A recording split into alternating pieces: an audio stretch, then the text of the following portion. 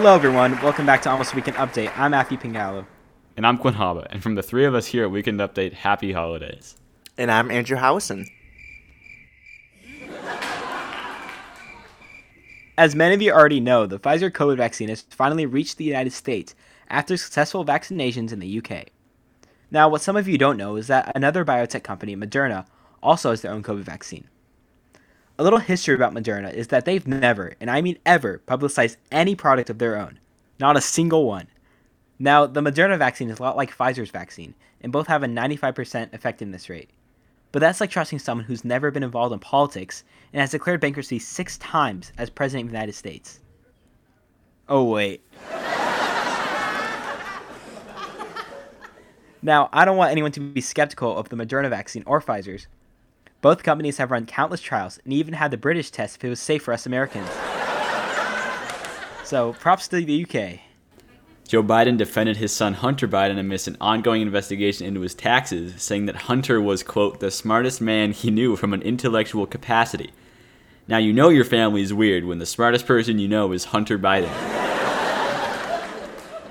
Joe Biden could have said so many other people, like Elon Musk or, heck, even Donald Trump. But hey, Hunter Biden will do. A 29-year-old man in Detroit had tragically killed his parents after telling them to turn off his video game in their room so they could sleep. You really can't have anything in Detroit. Now, I don't know what's worse, the fact that a 29-year-old is still taking orders from his parents to get off Fortnite, or the fact that he literally plays video games in his parents' bedroom. Our condolences go out to the victims, but I guess this guy doesn't have to sleep in the same bed with them anymore. Tom Cruise went on a rant about coronavirus, which ended up with 7 filmmakers walking off the set of the upcoming Mission Impossible movie. He yelled at crew members for breaking the COVID protocols, and he was applauded for how seriously he was taking the pandemic. So how come Tom Cruise gets applauded for following the COVID rules, but when I do it, I get anxiety and depression? And he's really got to be in another Mission Impossible? The dude's like 58 years old. He's not like Bruce Willis, who has looked 65 for the last 20 years. You know, the whole middle-aged action hero thing kind of worked for Bruce Willis, but Tom Cruise is a more Arnold Schwarzenegger kind of action hero who, after becoming too old to be a serious action hero, he takes up government. Nearly 240,000 chickens were killed in a blazing fire in Florida last night.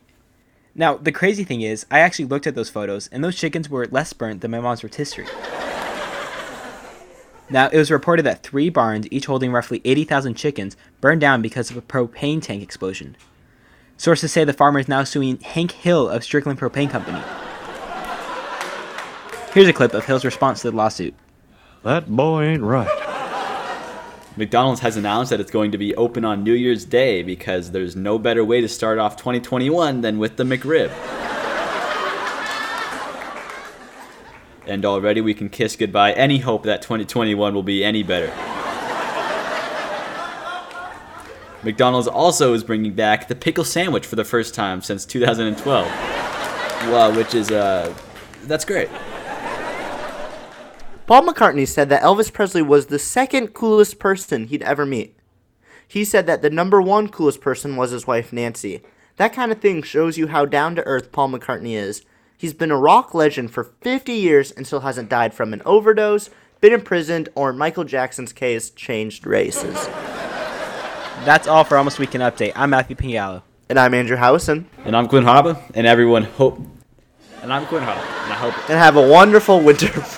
And we'll see you guys next year in 2021. Woo! 2021. 2021. 2021.